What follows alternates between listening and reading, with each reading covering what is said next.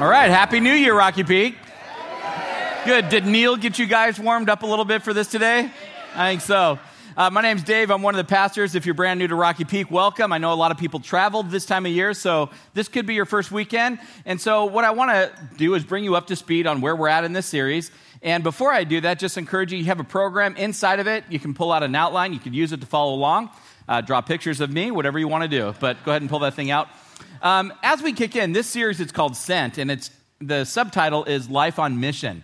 Great series, because what it is painting a picture of is that our lives are designed to be poured out. And it's a great time as we go through this to focus ourselves. And what a great time of year to do it. First weekend of 2016, right? Excited as we get to look ahead. And so we're going to use this message today for all of us to be, in one sense, as a backdrop. What should our outlook be as we move into this new year? Our mindset, our focus. The story we're going to read today is really powerful, and I think you're going to really enjoy it, and it's going to be a great backdrop for us to ask those questions. What this series is, it's based on a book, and it's the book of Acts, one of the longest books in the New Testament, written by a doctor, really well-educated man, very thorough in his examination and recording of historical fact, and his name was Luke. And Luke, he actually wrote, it's a 2-volume set. The first volume was the Gospel of Luke. You know how there's Matthew, Mark, Luke, John. He wrote Luke, and that one chronicled the life, the death, resurrection of Jesus. And what you see is that lives were getting changed, transformed from the very beginning. And you see a movement beginning.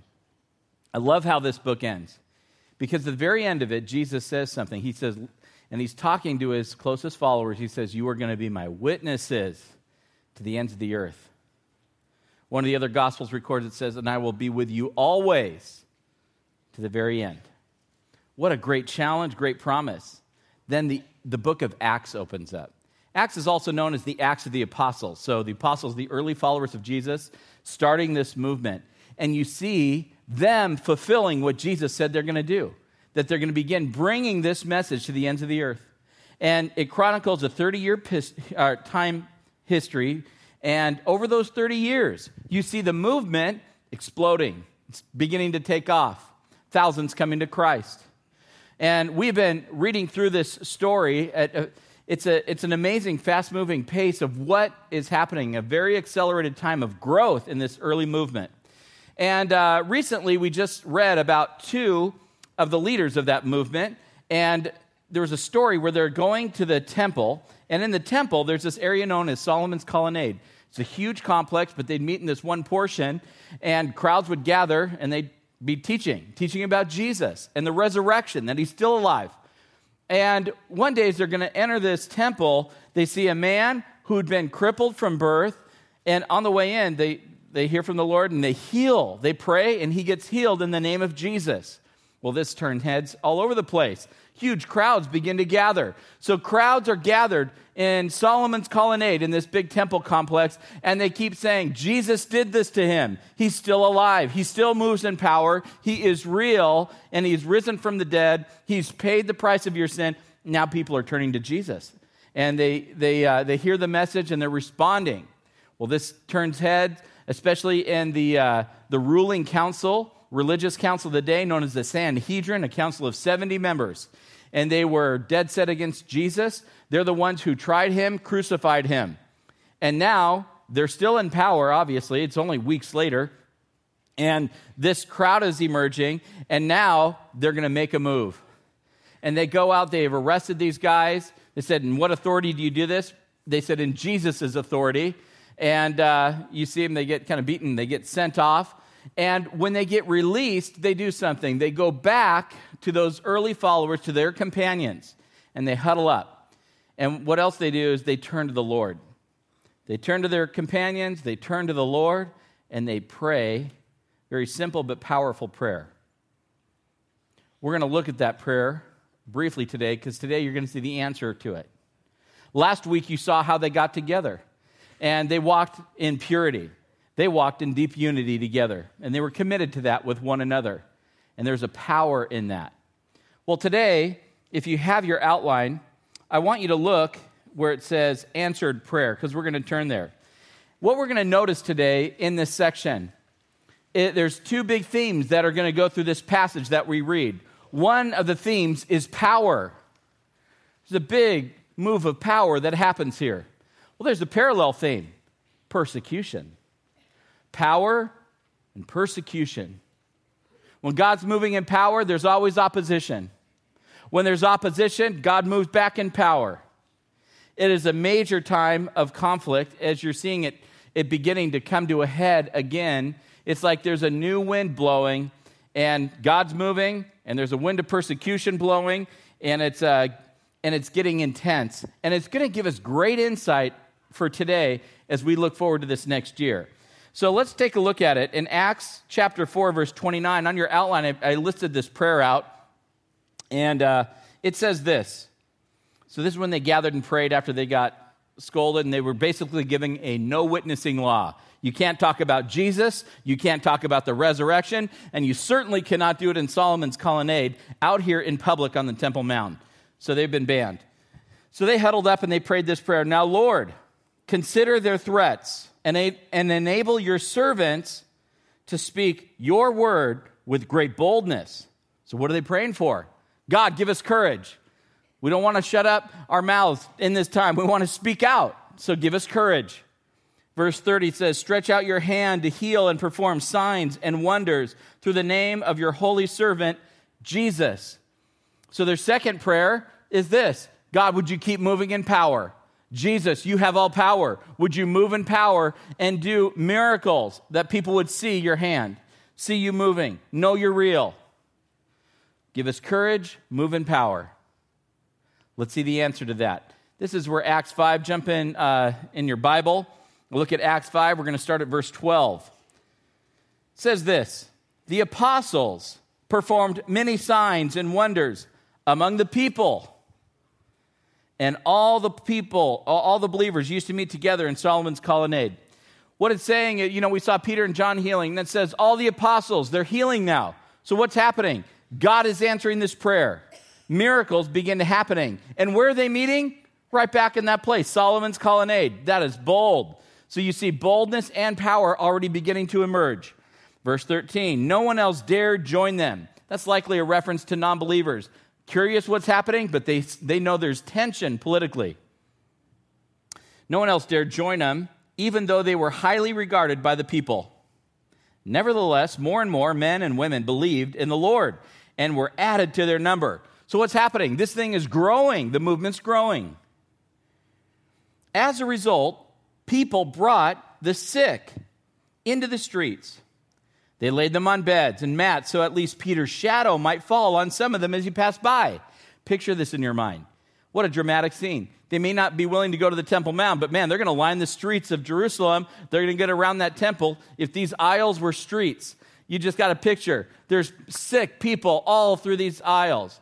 People with illnesses, maybe lifelong ones. And there's people who are tormented emotionally, demonically. And they're lining them. They brought them from all these regions around, and they're lining the streets. And they hoped that Peter's shadow would touch them as it passed by. Now, this is probably a reference. In the ancient culture, they actually believed somebody's shadow represented that person. Scripture never says they got healed when the shadow passed by. What you should catch is that these people were just so desperate for a touch of God. They're hearing these stories of what's taking place, and they're lining the streets. Well, it says this. Verse 16, crowds gathered also from the towns around Jerusalem. So even other towns, it's spreading geographically. They're bringing their sick and those tormented by impure spirits. And how many of them were healed? All of them were healed. This is a major move of power that's happening. People are getting healed. Jesus is alive. This is real stuff. Luke continues his historical account, and he goes on. Now, we're going to go into a new section here. You're seeing God move in power. What follows power? Persecution. This is any Star Wars fans in here? Oh, yeah. Okay, we got some good Star Wars fans. This would be like, if you're watching the early series, this is like the Empire Strikes Back. They're coming in. They're getting ticked off. They're going to come back, and you're going to see opposition coming in. So let's take a look at this. Verse 17. Then the high priest and all his associates who were members of the party of the Sadducees, they were filled with jealousy. They hate the attention they're getting. They hate the message of Jesus. They hate the fact that people are getting healed. They're so dead set against it. They can't deny it. You have to understand, Sadducees don't even have a framework for it. They denied miracles, resurrection, life after death. So they're getting ticked off about what's happening. Verse 18, they arrested the apostles. They put them in the public jail. So what happens? They go out there, through these crowds. They arrest these apostles again. Now they're in jail. The empire just moved in. Verse 19. But during the night, an angel of the Lord opened the doors of the jail and brought them out. Oh, that is so cool. How awesome is that? They're in jail. An angel appears, and he's going to give them some instructions. Hey, guys, I'm here to break you out. Winks. Get ready. Now he's going to give them their marching orders. And he says this in verse 20, go, stand in the temple courts, he said, and tell the people all about this new life. So here's your marching orders. I'm breaking you out, and here's your one job. When morning comes, you stand right back out there, and you keep telling people about Jesus. Got it? Got it. Done. Let's see what happens. Verse 21, at daybreak, they entered the temple courts as they had been told, and they began to teach the people. That is bold. God's still answering that prayer, right? That's courage. And then it goes on. Here comes the dark side. When the high priest and his associates arrived, they called together the Sanhedrin, the full assembly of the elders of Israel.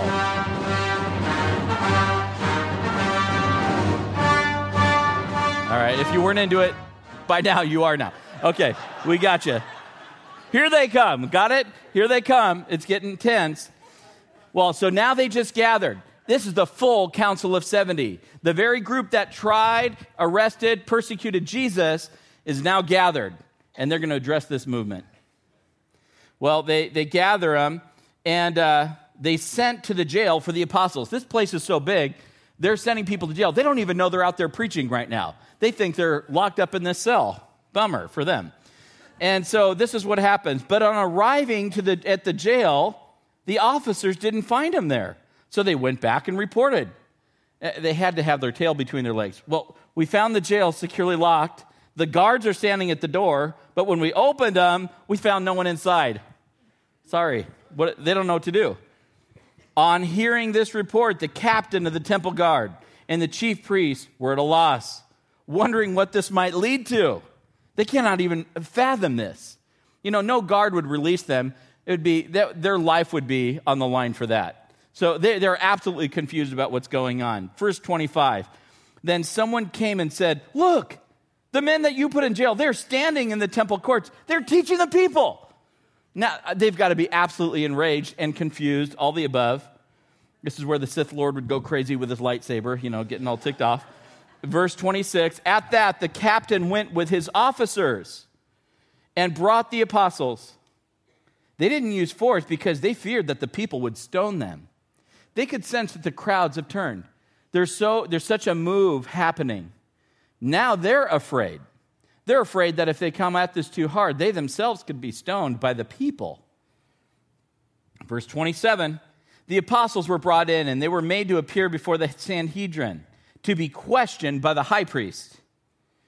And the high priest says in verse 28, we gave you strict orders not to teach in this name, he said. Yet you have filled Jerusalem with your teaching, and you're determined to make us guilty of this man's blood. They're denying that they're guilty of anything. And they're so angry, they keep teaching about Jesus. They're so incensed. Verse 29, Peter and the other apostles replied. Underline this, highlight it. This is her response. We must obey God rather than human beings. Great line, isn't that? We must obey God rather than human beings. The God of our ancestors raised Jesus from the dead, whom you killed by hanging him on a cross. God exalted him to his own right hand as Prince and Savior, that he might bring Israel to repentance and forgive their sins. We are witnesses of these things, and so is the Holy Spirit, whom God has given to those who obey him. Well, when they heard this, they were furious, and they wanted to put him to death. Now, you see how God's going to intervene again right here on behalf of these apostles. He's going to speak through another member of the Sanhedrin. This man is a Pharisee. Pharisees, unlike the Sadducees, the Pharisees believed in life after death. They believed in resurrection. They believed that a Messiah would be coming. And this man was highly influential. And he's going to speak up, although he does not recognize and believe in Jesus.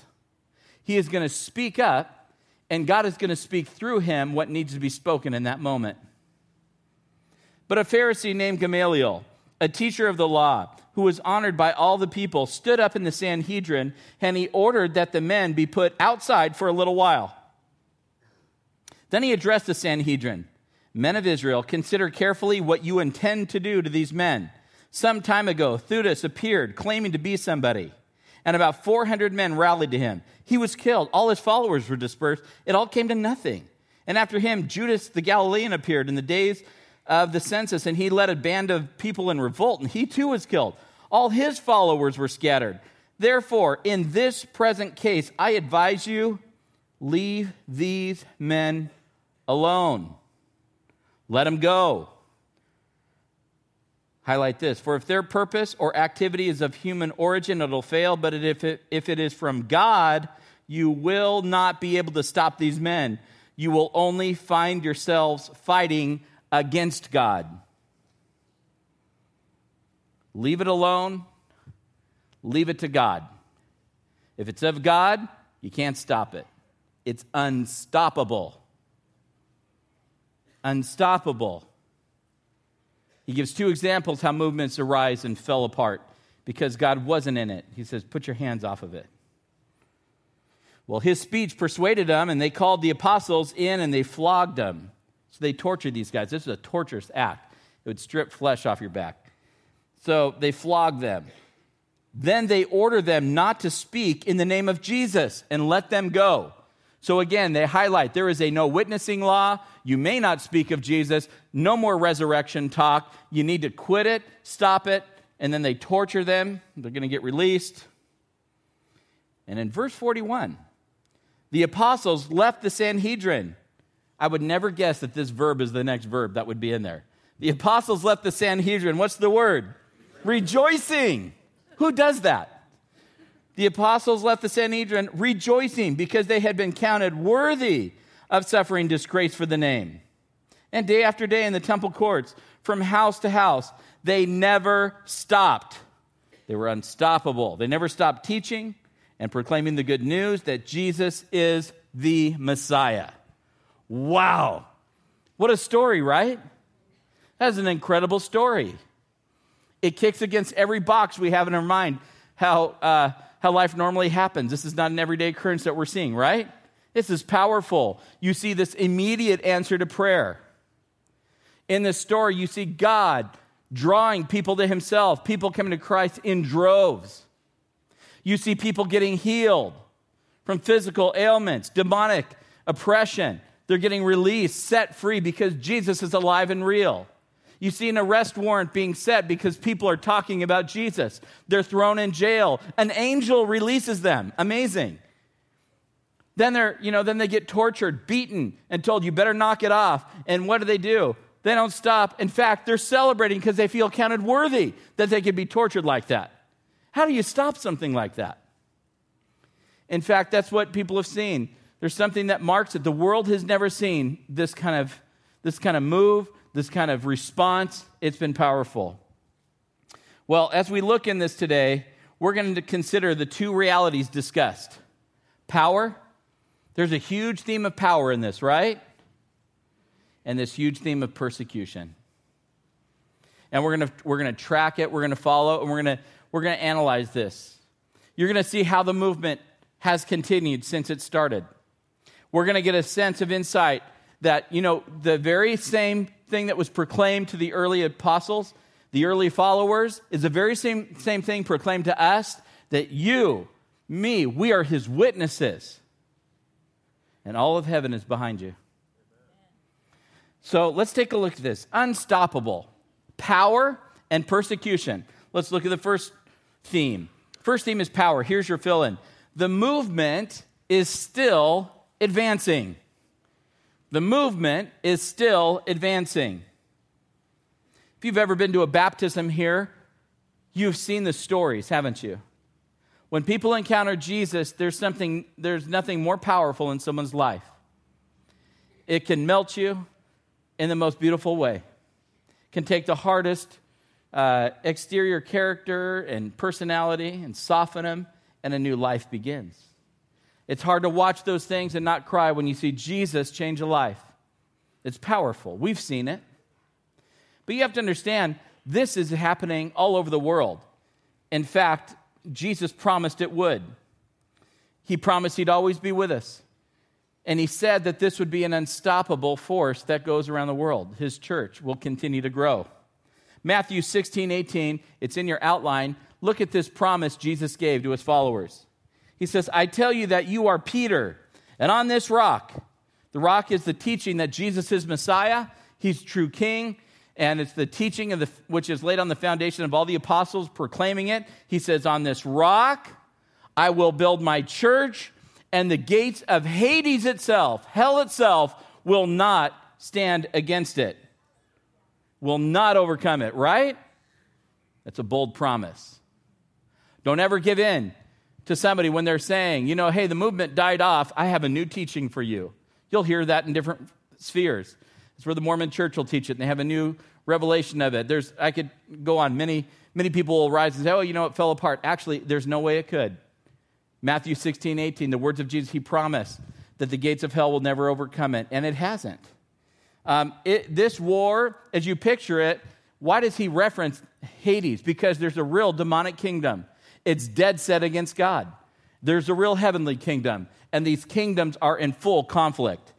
So what you get is all heaven is behind the move of God, that Jesus is alive, will one day return to this earth. There is life in him, and all of hell is opposed to it. All of heaven is behind it. It is a conflict of cosmic proportions. It's a huge thing.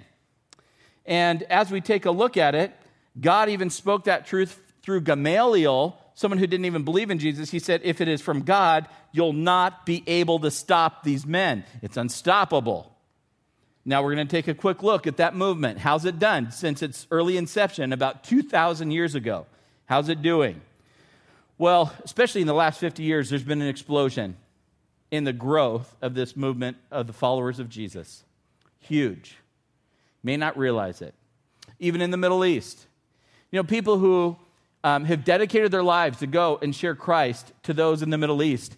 Very rare to see people turn, mostly a Muslim background, and turn to Jesus as true King and Messiah. If they got one or two, that was a big deal, seeing people turn to the Lord. But now, in the hundreds, in the thousands, there's something unprecedented that's beginning to happen. You can read reports about these things. There's stories of them meeting a man in white in their dreams. Jesus begins to meet them. One author and apologist, his name is Nabil Qureshi. He wrote a book, Seeking God, or Seeking Allah and Finding Jesus. Devout Muslim who found the Lord. And what he describes is the significance of dreams for Muslims. In a March interview with the Christian Post, he said this: in Islam, for example, people don't expect to have God talk back to them personally, as the Holy Spirit isn't living in them. They ask God for guidance through dreams. That's like the one way that Muslims expect to hear from God. In fact, they have something. It's called Salat Iskatara, and it's a prayer they pray nightly until God would respond in a dream. Well, Jesus is moving. He's meeting people. And there's reports coming back, people turning to Christ. Recently read one about an ISIS fighter doing brutal killings. He met Jesus, turned his life to Christ. It's like a modern-day Saul experience. It's very powerful. We have a team of college students from our church that are in Uganda right now. Yeah, we got some of our students over there. Help get them there. I know some of you guys supported that. We have reports coming back. They've been leading Muslims to Christ on this trip. It's happening. People are turning to Christ. It's very powerful. the growth is very real. And it's most, especially in an area known as the Global South, Asia, Africa, South America. There's an explosion taking place of growth. I was recently reading an article by the late Chuck Colson, very prominent, powerful voice for rational Christianity, big influence.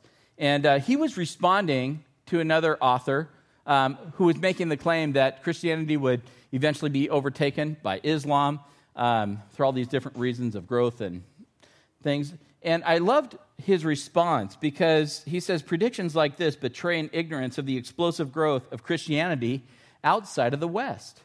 We don't see explosions of that in the West, but he says it's all around. In your outline, look at the quote that he has. He describes this growth. He says, for instance, in 1900, there were approximately 10 million Christians in Africa. But by 2000, there were 360 million. You catch? In a 100-year span? By 2025, conservative estimates see that number rising to 633 million. The same estimates put the number of Christians in Latin America in 2025 at 640 million, and in Asia at 460 million. Do you realize in 1910, a majority of Christ followers lived in Europe? Not so anymore. It's now a global Christianity. Look at this map. You're going to see where it's been breaking out all over the place. There's more believers outside of the West by far now, especially because of the last 50 years, last 100 years. In Africa, do you know one of the reasons our team is in Africa? They're staying at a leadership institute. Why is there a leadership institute that our church helped launch? Because churches are popping up so quickly, they need some people to help raise up pastors for this church. So it's growing. We see it in Uganda. There's churches in Africa, now catch this, of over 50,000 people. In Nigeria, in the Congo, in Kenya, huge churches. Churches of 20,000 are popping up. That's massive. There's a church in Sierra Leone, it's western portion of Africa, very poor nation, small country, mostly Muslim. But there's a move of God exploding there. In Sierra Leone, tens of thousands of believers are coming, or people are coming to Christ. The church is beginning to explode. The French government, businesses from France wanted to participate, and what they wanted to do is they wanted to invest in that area because it's in such need of so many basic needs. They wanted to build two hospitals of beds of 5,000 people, 2 universities, schools, clinics, and they want to invest about $2.1 billion. They can't turn to the local government. They don't trust it. So where are they turning? To the one force that's having the most positive impact to believers. You see it there in Africa. You see it in Latin America.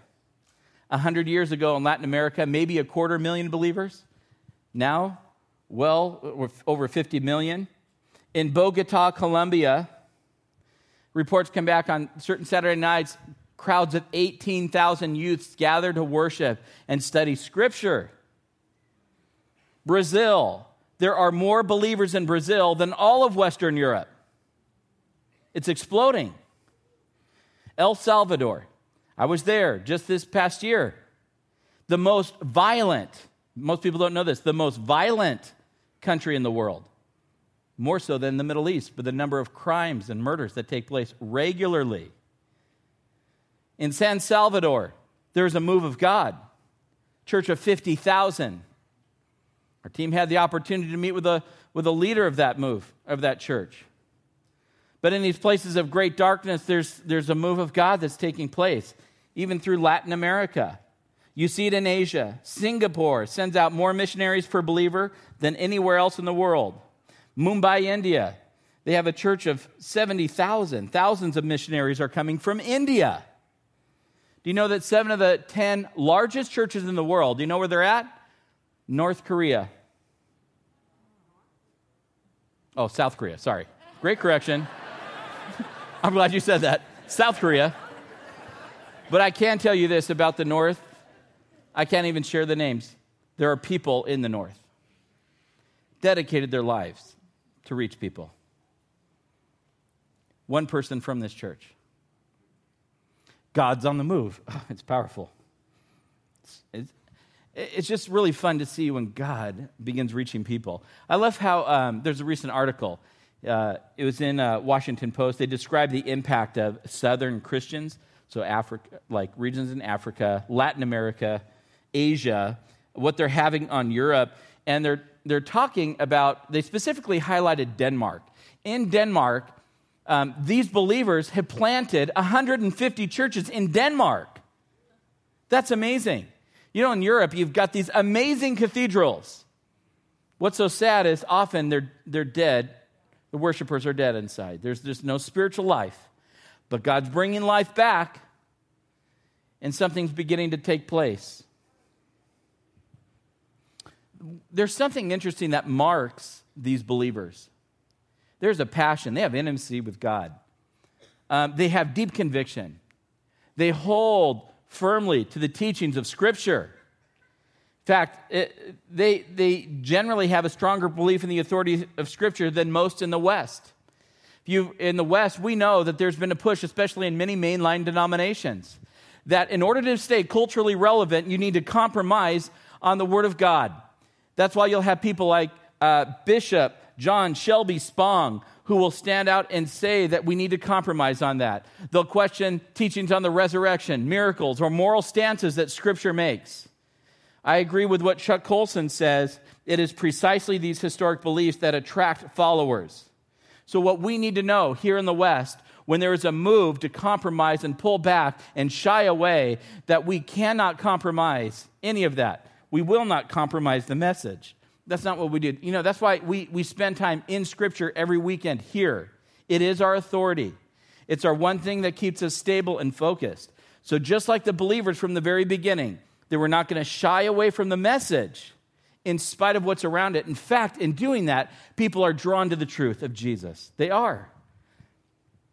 Something else that follows this move of God around the world is power. There's an amazing move of power that follows it. And here's the thing. Listen to what one distinguished professor who has been studying this move, Philip Jenkins, he gave a secret to what part of this explosive growth that's been taking place. And he said this, if you look in your outline, it's in there. It says, the heart of the matter is the critical idea that God intervenes daily in everyday life. What he's basically saying, and he unpacks it, that part of the reason for this major explosive growth of the movement throughout these regions is people are praying, God is answering dramatically, people see that Jesus is real, things are happening, and these believers are desperate, they cry out to God, God moves, and people are coming to Him left and right. He intervenes daily in life. And they're willing to ask God, come and intervene. We need you to move. And there's a desperation and a crying out, and God is moving and responding. Very powerful. And you're living at an amazing time of history. It's happening. You may not hear it reported a lot, but I'm telling you things are happening around the world. You are His witnesses. We are part of this. God's on the move. So what's the first big theme? There's a power theme, right? The kingdom, the movement is still advancing. The second one, here's your second fill-in. Persecution. The movement is still opposed. It's still opposed. Now, what's fascinating is we're reading through this book of Acts. We see that it's beginning to spread. Do you know one of the biggest reasons the movement of Jesus has spread so much? Persecution. It's like a dandelion. When you blow on a dandelion, it's going to go out there, and everywhere those little things land, it begins to seed new dandelions. This is kind of what happens in persecution. Believers have to scatter. And wherever they land, people have never encountered people like this. They're seeing God moving. They're seeing a different kind of people. They're hearing about Jesus. And the birth of the movement continues in new places. God uses that. Let me just say, when you read through Acts, what I love, the tension is so high because the stakes were so high. The movement looked so young. It was so fragile. It looked like it was so easy to stomp this movement out. And that's why you see all these authorities coming against it. And what you may not realize, but between AD 67 and AD 303, there was a wave of 10 specific persecutions against those early believers. And I'm telling you, they were brutal. Brutal. First one in AD 67, you have Nero. This guy was a true sociopath. Anybody who would not bow and recognize Caesar as Lord, that's a death sentence. It's considered treason to the state, and believers would be killed en masse in brutal ways. When they'd kill people, they were doing it as a sign, you don't challenge the state. It's like their billboard is another dead body. They would burn believers alive. They would sew them in skins of animals and throw them to be eaten by wild dogs. They would be the most brutal deaths. They would be quartered. It was brutal things. And there was 10 waves of this. Another brutal one, Marcus Aurelius Antonius, another brutal guy, behead people, crush them. It was nonstop, tossing them off high places. And it was very public. When they would behead people, it was very common for them to display those all around the city because there's their billboard. You don't come against it.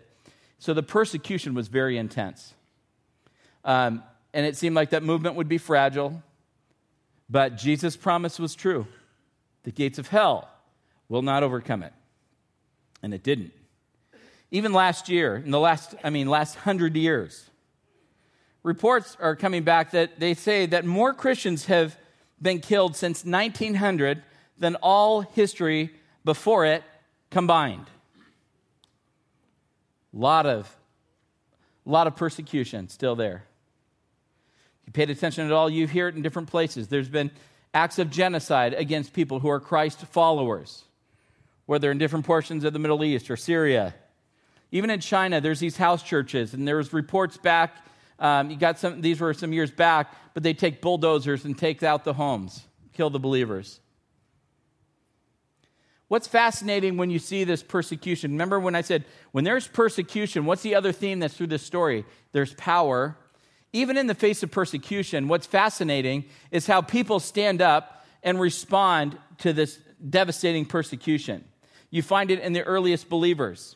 During this period of waves of persecution, the disciples lost their life. They all died, except John. And it wasn't without trying for John. They boiled him, but he made it through somehow. But what I want you to catch is how they responded to these things. There's like Andrew. He got crucified. And as you read the church history on this stuff, it took about 2 days for him to die. Crowds have gathered to watch him be crucified. What does Andrew do? Hey, I got a crowd. From the cross, crucified, he preaches Jesus, his reality. And reports come back that people gave their life to Christ at the foot of Andrew's cross. You have things like Peter, didn't even count himself worthy. I can't be crucified like Jesus, put me upside down. There's something deep in their hearts that's unstoppable. You have people, one of my favorite is a guy named James, John's brother, this one apostle. So he got called for high treason, whatever, not bowing down to the Roman authorities. And he's before a Roman official. And as he's before the Roman official says, do you have any final words before you're beheaded? And he says, yes, I do. And he begins to tell him about Jesus. He's so real. You got to know him. He laid his life down for you, for me, for all of us. He did it. And he begins to testify of the power of God, the person of Jesus, the life, the death, the resurrection, and new life in him. And what happens? The Roman official surrenders his life to Christ and goes with him, with James, to get beheaded. How do you stop that? It's beautiful. People say, how do they endure persecution like that? How do you do it? And probably part of it would be, it's like, man, if one thing that is the most powerful force, more powerful than fear, is love. These men love Jesus. The God of the universe who would lay his life down. They looked at him in the eyes. They knew him. That's why 1 John 1 starts out, man, we have seen it. We've touched him. He's real. How could we deny him? Love compels them. I think there's another big secret for these guys. And many women. I have so many reports of women in incredible testimony as they've been persecuted and killed. But what gives them this deep, resolute strength?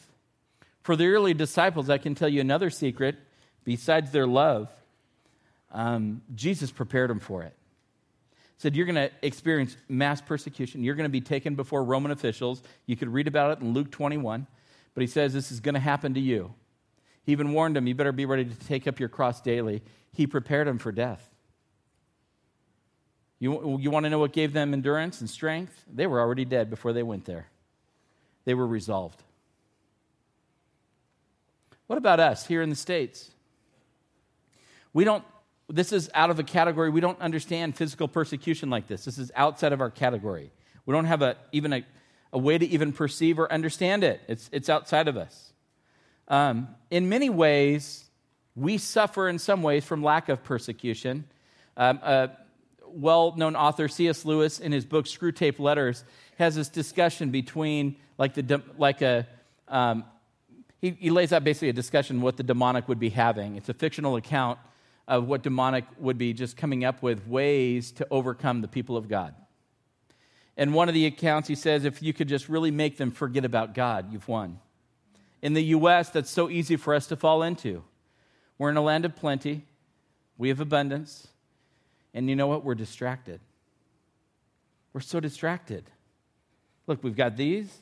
We can get lost for hours there, right? It'll get us going for a long time, but we're a distracted people. We can also get a little prideful. We expect success. If you work hard, you can get it. And there's great, and we would really encourage that. The Lord honors that. Hey, work hard, do that well.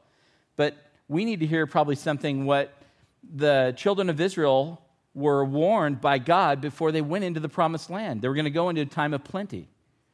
And this is what he said to them. You may say to yourself, my power, it's in your outline, Deuteronomy 8, my power and the strength of my hands have produced this wealth for me.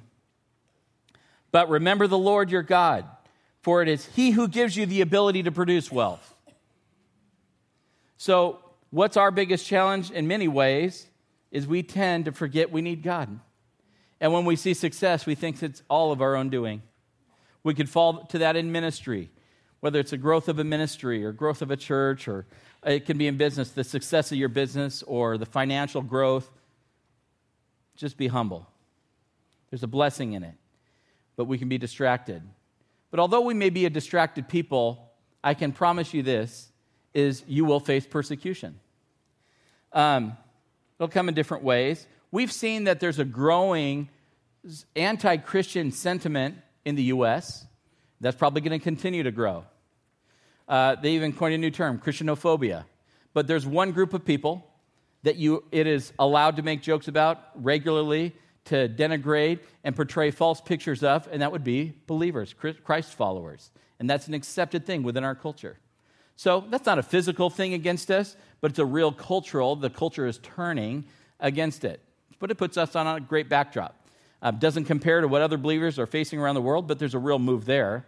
But you got to catch this in 2 Timothy 3, verse 12. It says this, in fact, everyone who wants to live a godly life in Christ Jesus will be persecuted. Well, look around. There's people sitting around you. When you begin to live a life for the Lord, a godly life, you're going to stand out in a secular world. And there's going to be persecution. It's going to come. Our persecution will not be physical, likely, but our persecution, you're going to feel it on an emotional level very deeply. And it'll probably come out in this way. The things we fear is being rejected by people around us that we love and respect that are not Christ followers. Being different in a community of people. That's a hard thing. And there's risk in it. There's 2 times I think we feel this most. This risk of rejection. One of the times is this, whenever you share about Christ. Do you know that when you talk about Jesus, you can see it from the very beginning historical reports as reported by Dr. Luke, that whenever Jesus' name is brought up, man, there's going to be opposition. There always has been in some way. There's opposition. But just on a personal level. when I was younger, in middle school, high school, I'm telling you, I was beginning to get hungry for the Lord. I pursued the Lord. I really did. I wanted to know him.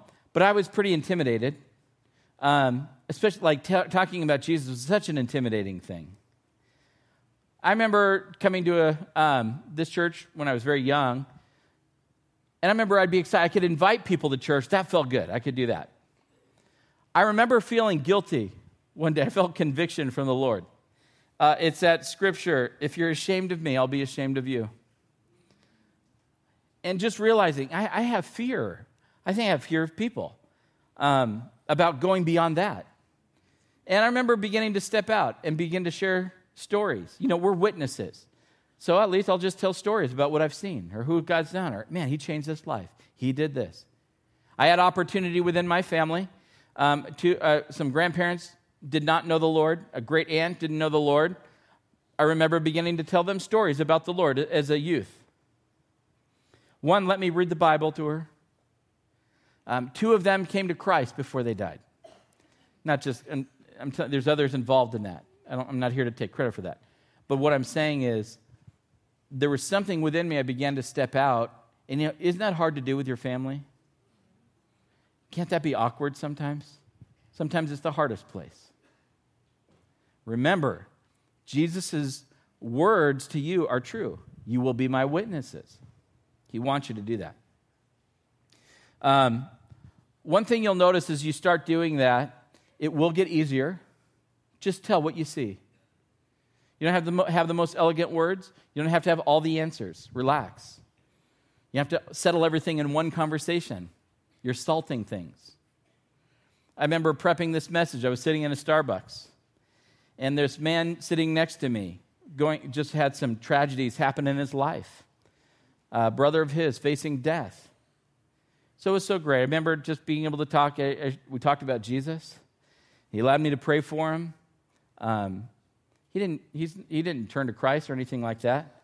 But man, when he sees me, he comes right at me. He feels cared for.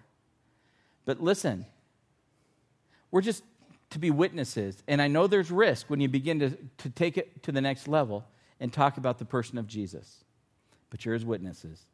You'll have persecution there, but listen, this is who we are. The other place I think where we will face persecution is when you make any kind of moral stance. When it says, like in that scripture that's in your outline in Timothy, everyone who wants to live a godly life. Listen, if you don't want to have persecution, don't live a godly life. You won't have any persecution. You can be Christian by name only. It has no power, no authority. When you begin to make moral stances, and you don't have to be overt and yelling and, shouting at people, just your life alone will speak. It will. Let me just say this. We've got, I want to draw your attention to a certain group of people. Think about middle school students, high school students. Some of you are in this room. Everybody in here needs to know something. Students need a crowd of people where they feel totally loved and accepted. They need that. You know what? You know that's true because we need it. But for a student, it's so much more amplified at their young stage of life. And they need it. The pressure they are under is intense. It's really hard to walk with God. It's just tough. And there's going to be points where they can't make the same jokes as their friends. That's going to be hard. They're going to feel. That's what persecution feels like. When their friends look at them like they're crazy. You know how hard that is to deal with? There's going to be points where they can't follow their friends any longer because their friends are going places they cannot go. And they're going to have to make choices to say, I can't go there. And maybe the only one not doing it. Let me just tell you, they need your support. As a church, we would just tell them. I know a lot of people in this room, they work with youth. We just have to say, as a church, we stand with you. And what we'd say is, do not give in. You follow the Lord. And I can tell you, just being in ministry for a long time, I can tell you the students who have the greatest chance of walking with God for the rest of their life are students who can make that stand for Christ in middle school and high school. That foundation, I am telling you, is powerful. And I'm telling you, they need you. They need your support in it. because they're in the thick of it. And it's not easy. And unfortunately, what I have seen is the persecution isn't usually from people who are just non-Christ followers. It's Christ followers by name who have given in, and they're now giving in to the things that they know they can't participate in. And other believers would be challenging these believers. Come on, why you take it so seriously? Are you serious? You don't want to go with us to do this? You don't want to see this? And the pressure can get intense. But we want to just tell you here at this place, we want to surround you and support you, and we want you to stand. Right? College students. We got college students in this room. We need you. We need you to stand. Our universities are a very difficult place. You're going to stand out very quickly. And you don't have to be overt. We're not looking for angry, yelling people out there. But we don't want you to be bashful either. Listen, those university campuses need you. They need to see what a godly person looks like. They need to see what Jesus looks like in real time and real space. You're the salt of the earth. You're there for a reason. And God needs you. I'm telling you, you won't make it unless you have friends that surround you who are committed to Christ and also committed to purity. So we need you. We need you to stand, and we'll stand with you. Business owners or people in business in any way here. No, that's a lot of you in here. You know what it's like. You're going to be tempted to compromise financially. You'll be tempted. In fact, you may be ordered to by those over you. If you fail to give in, you may be overlooked for your promotion, or the security of your job all of a sudden is now in play. I can tell you this. I know after hours, hey, let's go hang out. They're going to invite you to strip clubs. You're going to be offered to do these different things. I'm going to tell you, we need you to stand. Not because I'm telling you because you love Jesus, you will stand. Because you know who you are. And it's one of those things, like your family needs you. They need you to stand, not to give into it. Not to give into it. Your kids need your love and your commitment. They need to see someone who can walk with God in the face of that. And you will experience persecution in it. I understand. I worked Vice for a period of time. And in the police department, you're working Vice. What are you dealing with? Vice issues, crimes. Sex crimes, going into all these places. And in this unit I was working in, I was challenged and criticized. They loved me, but man, did they love to attack and dig. I remember we'd go into the adult bookstores. We have to go into these adult bookstores and do some crime enforcement. And I remember when we'd come out, I looked at my one partner that I had, and he was such a great partner. We were both committed to walking righteously. And the first thing, we'd look at each other, say, where were your eyes? What were you looking at? What were you thinking about? Because we need it. We're all weak. But man, we just need to stand. And you will be ridiculed. You'll be criticized. And you're just going to stand out because you can't go with them certain places. You can't go in conversations in certain places. It's not appropriate. So you're going to stand out. I want to tell you one thing, though. What you're going to find as you do this is that people who will ridicule you the most when it comes to life for them, and their life, the bottom falls out for them, and they're looking for somebody to turn to. They're going to look for a man or woman of God, and your phone is going to ring.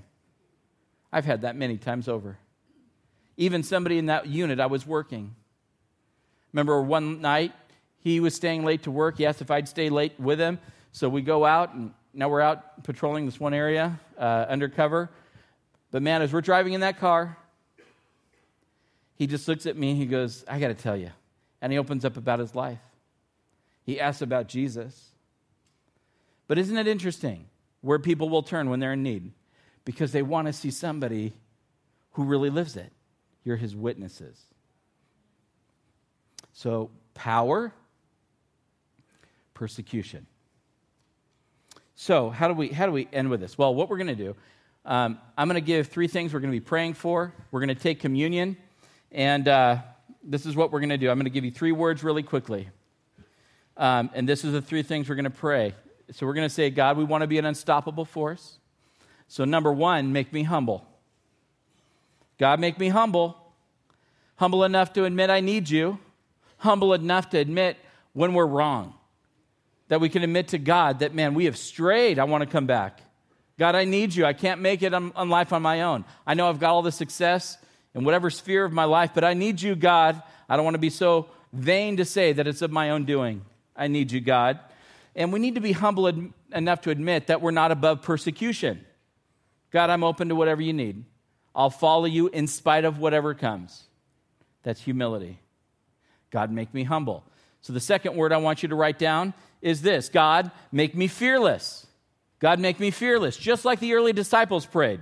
In Acts 5:29, remember what Peter and the other apostles replied: we must obey God rather than human beings. And we will not be burned at the stake likely in here, but you'll be criticized, rejected, ridiculed. And you know what's the hardest for me is false testimony, when people lie about you to attack you. That's so hard to deal with. You can't put that back in a bottle. Listen, the Lord's in it. Got to give him space.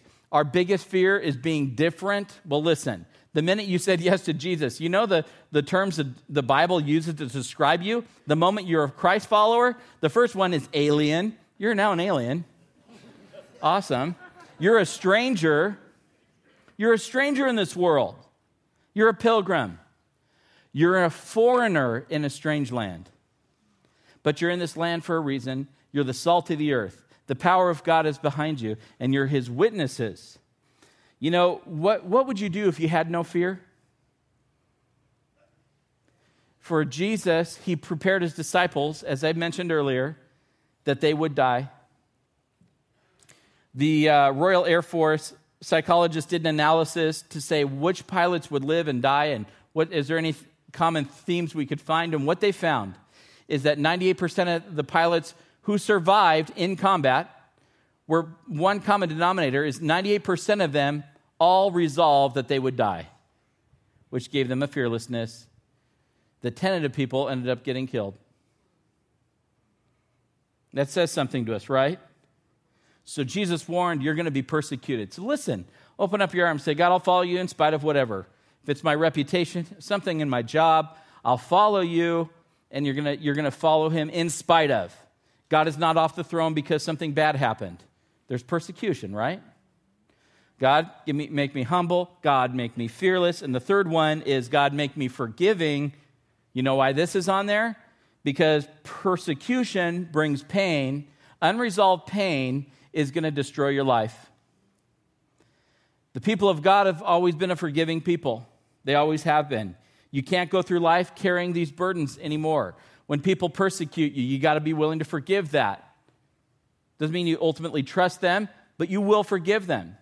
Forgiveness is more than lip service, more than saying, I forgive you. You want to know what it looks like?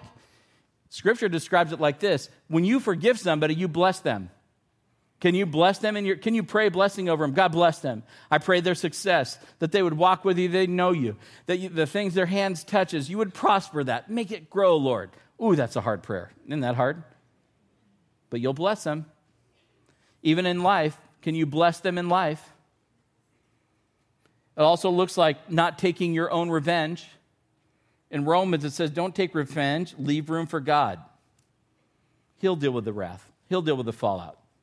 Isn't that hard? Don't you want to take control when you're slighted?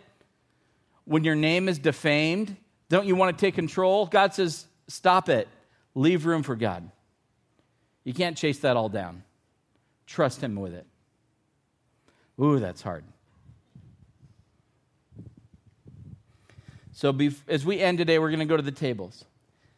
What I want to encourage you to do as we get ready to do this, if you're holding things back, you have compromised, this is your time to say that you're laying that aside. And especially if you've been living in here with grudges for 10 years, 20 years against people, and you openly talk about, let me just speak to you parents for 1 second. If you're parents and you openly have these grudges and you talk about this in your families, you are defiling your children. They will carry this with them in their life. They will carry that same judgment. So listen, for all of us, when we come to these tables, don't defile the table. You come and say, God, I'm willing to lay it all down. You're just going to say, man, whatever this is, as painful as this is, when we forgive, you don't have to feel like it. It is an act of volition of the will. It is a choice. So you're saying, in spite of how I feel, I lay it down, and now I can come to the table. And at that very moment, you reopen up the grace of God in your life and the power of God. So stand with me.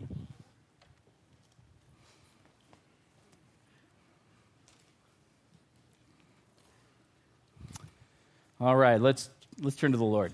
Let's bow your heads for a moment, and I'm going to direct your thoughts. And here's what I want you to do: is as you lay everything aside, this is the time for the Lord to meet you. And what I want your mind to turn to right now is I want your mind to turn to Jesus. In fact, I'm going to ask you to do something. I'm going to ask you I want you to imagine the Lord standing in front of you. Imagine Jesus. Now it's just you and him. I want you to see the love in his eyes, and I want you to hear the power of his words that he's going to speak to you. Just like he spoke to the very early disciples. And he's looking at you and he says, you will be my witness. You're going to be my witness. And he gives you a promise. I'll be with you. Always.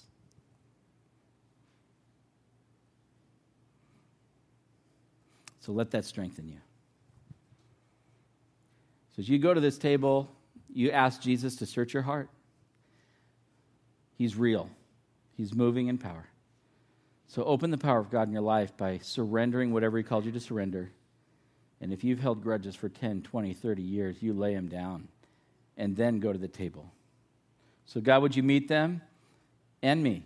All of us, God, we're all in this together. Would you meet us, move powerfully, search us, try us, that we can be a bold witness as they were 2,000 years ago. So grace us with your presence. Thank you for coming, for dying, for rising, and offering new life. So we want to come in humility, just like you laid your life down in humility. And we pray it in Jesus' name. All right, you're free to go to the table, front, side, and back. Couple quick things. You need to pray with somebody. You know, we're crazy enough to believe that God loves to intervene. He loves to still meet in real time and real space. So bring your need to the Lord. We have people who are willing to pray for you to my right, your left. So stop by over there. If there's an issue of forgiveness or something else, you just need prayer for something specific, let them pray for you. Let's see what God does. Michael will be back next week. He'll be doing another message in Luke. Then we'll be kicking a new series off the week after that. But we invite you to come out for those. They're going to be powerful. And as I close, I just want to say one thing. You know, we have been called to be an unstoppable force. We are the people of God. You're called to be his witnesses. All of heaven will be behind you. And I feel like, you know, there's a lot of parents in here. And fathers specifically, I'm going to speak to you just for a moment. If you're a father, you may have been challenged in the message. And you may have been allowing a culture in your home that's not even godly. You know, part of this is you're saying, you know, we're going to start this year fresh. We're going to move ahead. You may need to go to your family and just confess that you've abdicated your role. And you want to start fresh in deep humility. And you just own it with your family. Maybe both parents need to do that. But you just start fresh. And I'm telling you, the power and the grace of God will flow. You are his witnesses. And I'll give you this scripture, Proverbs 29:25. Fear of man will prove to be a snare, but whoever trusts in the Lord is kept safe. So may God strengthen you, keep you safe, and embolden you to live boldly for him in 2016. God bless you guys. We'll see you next week.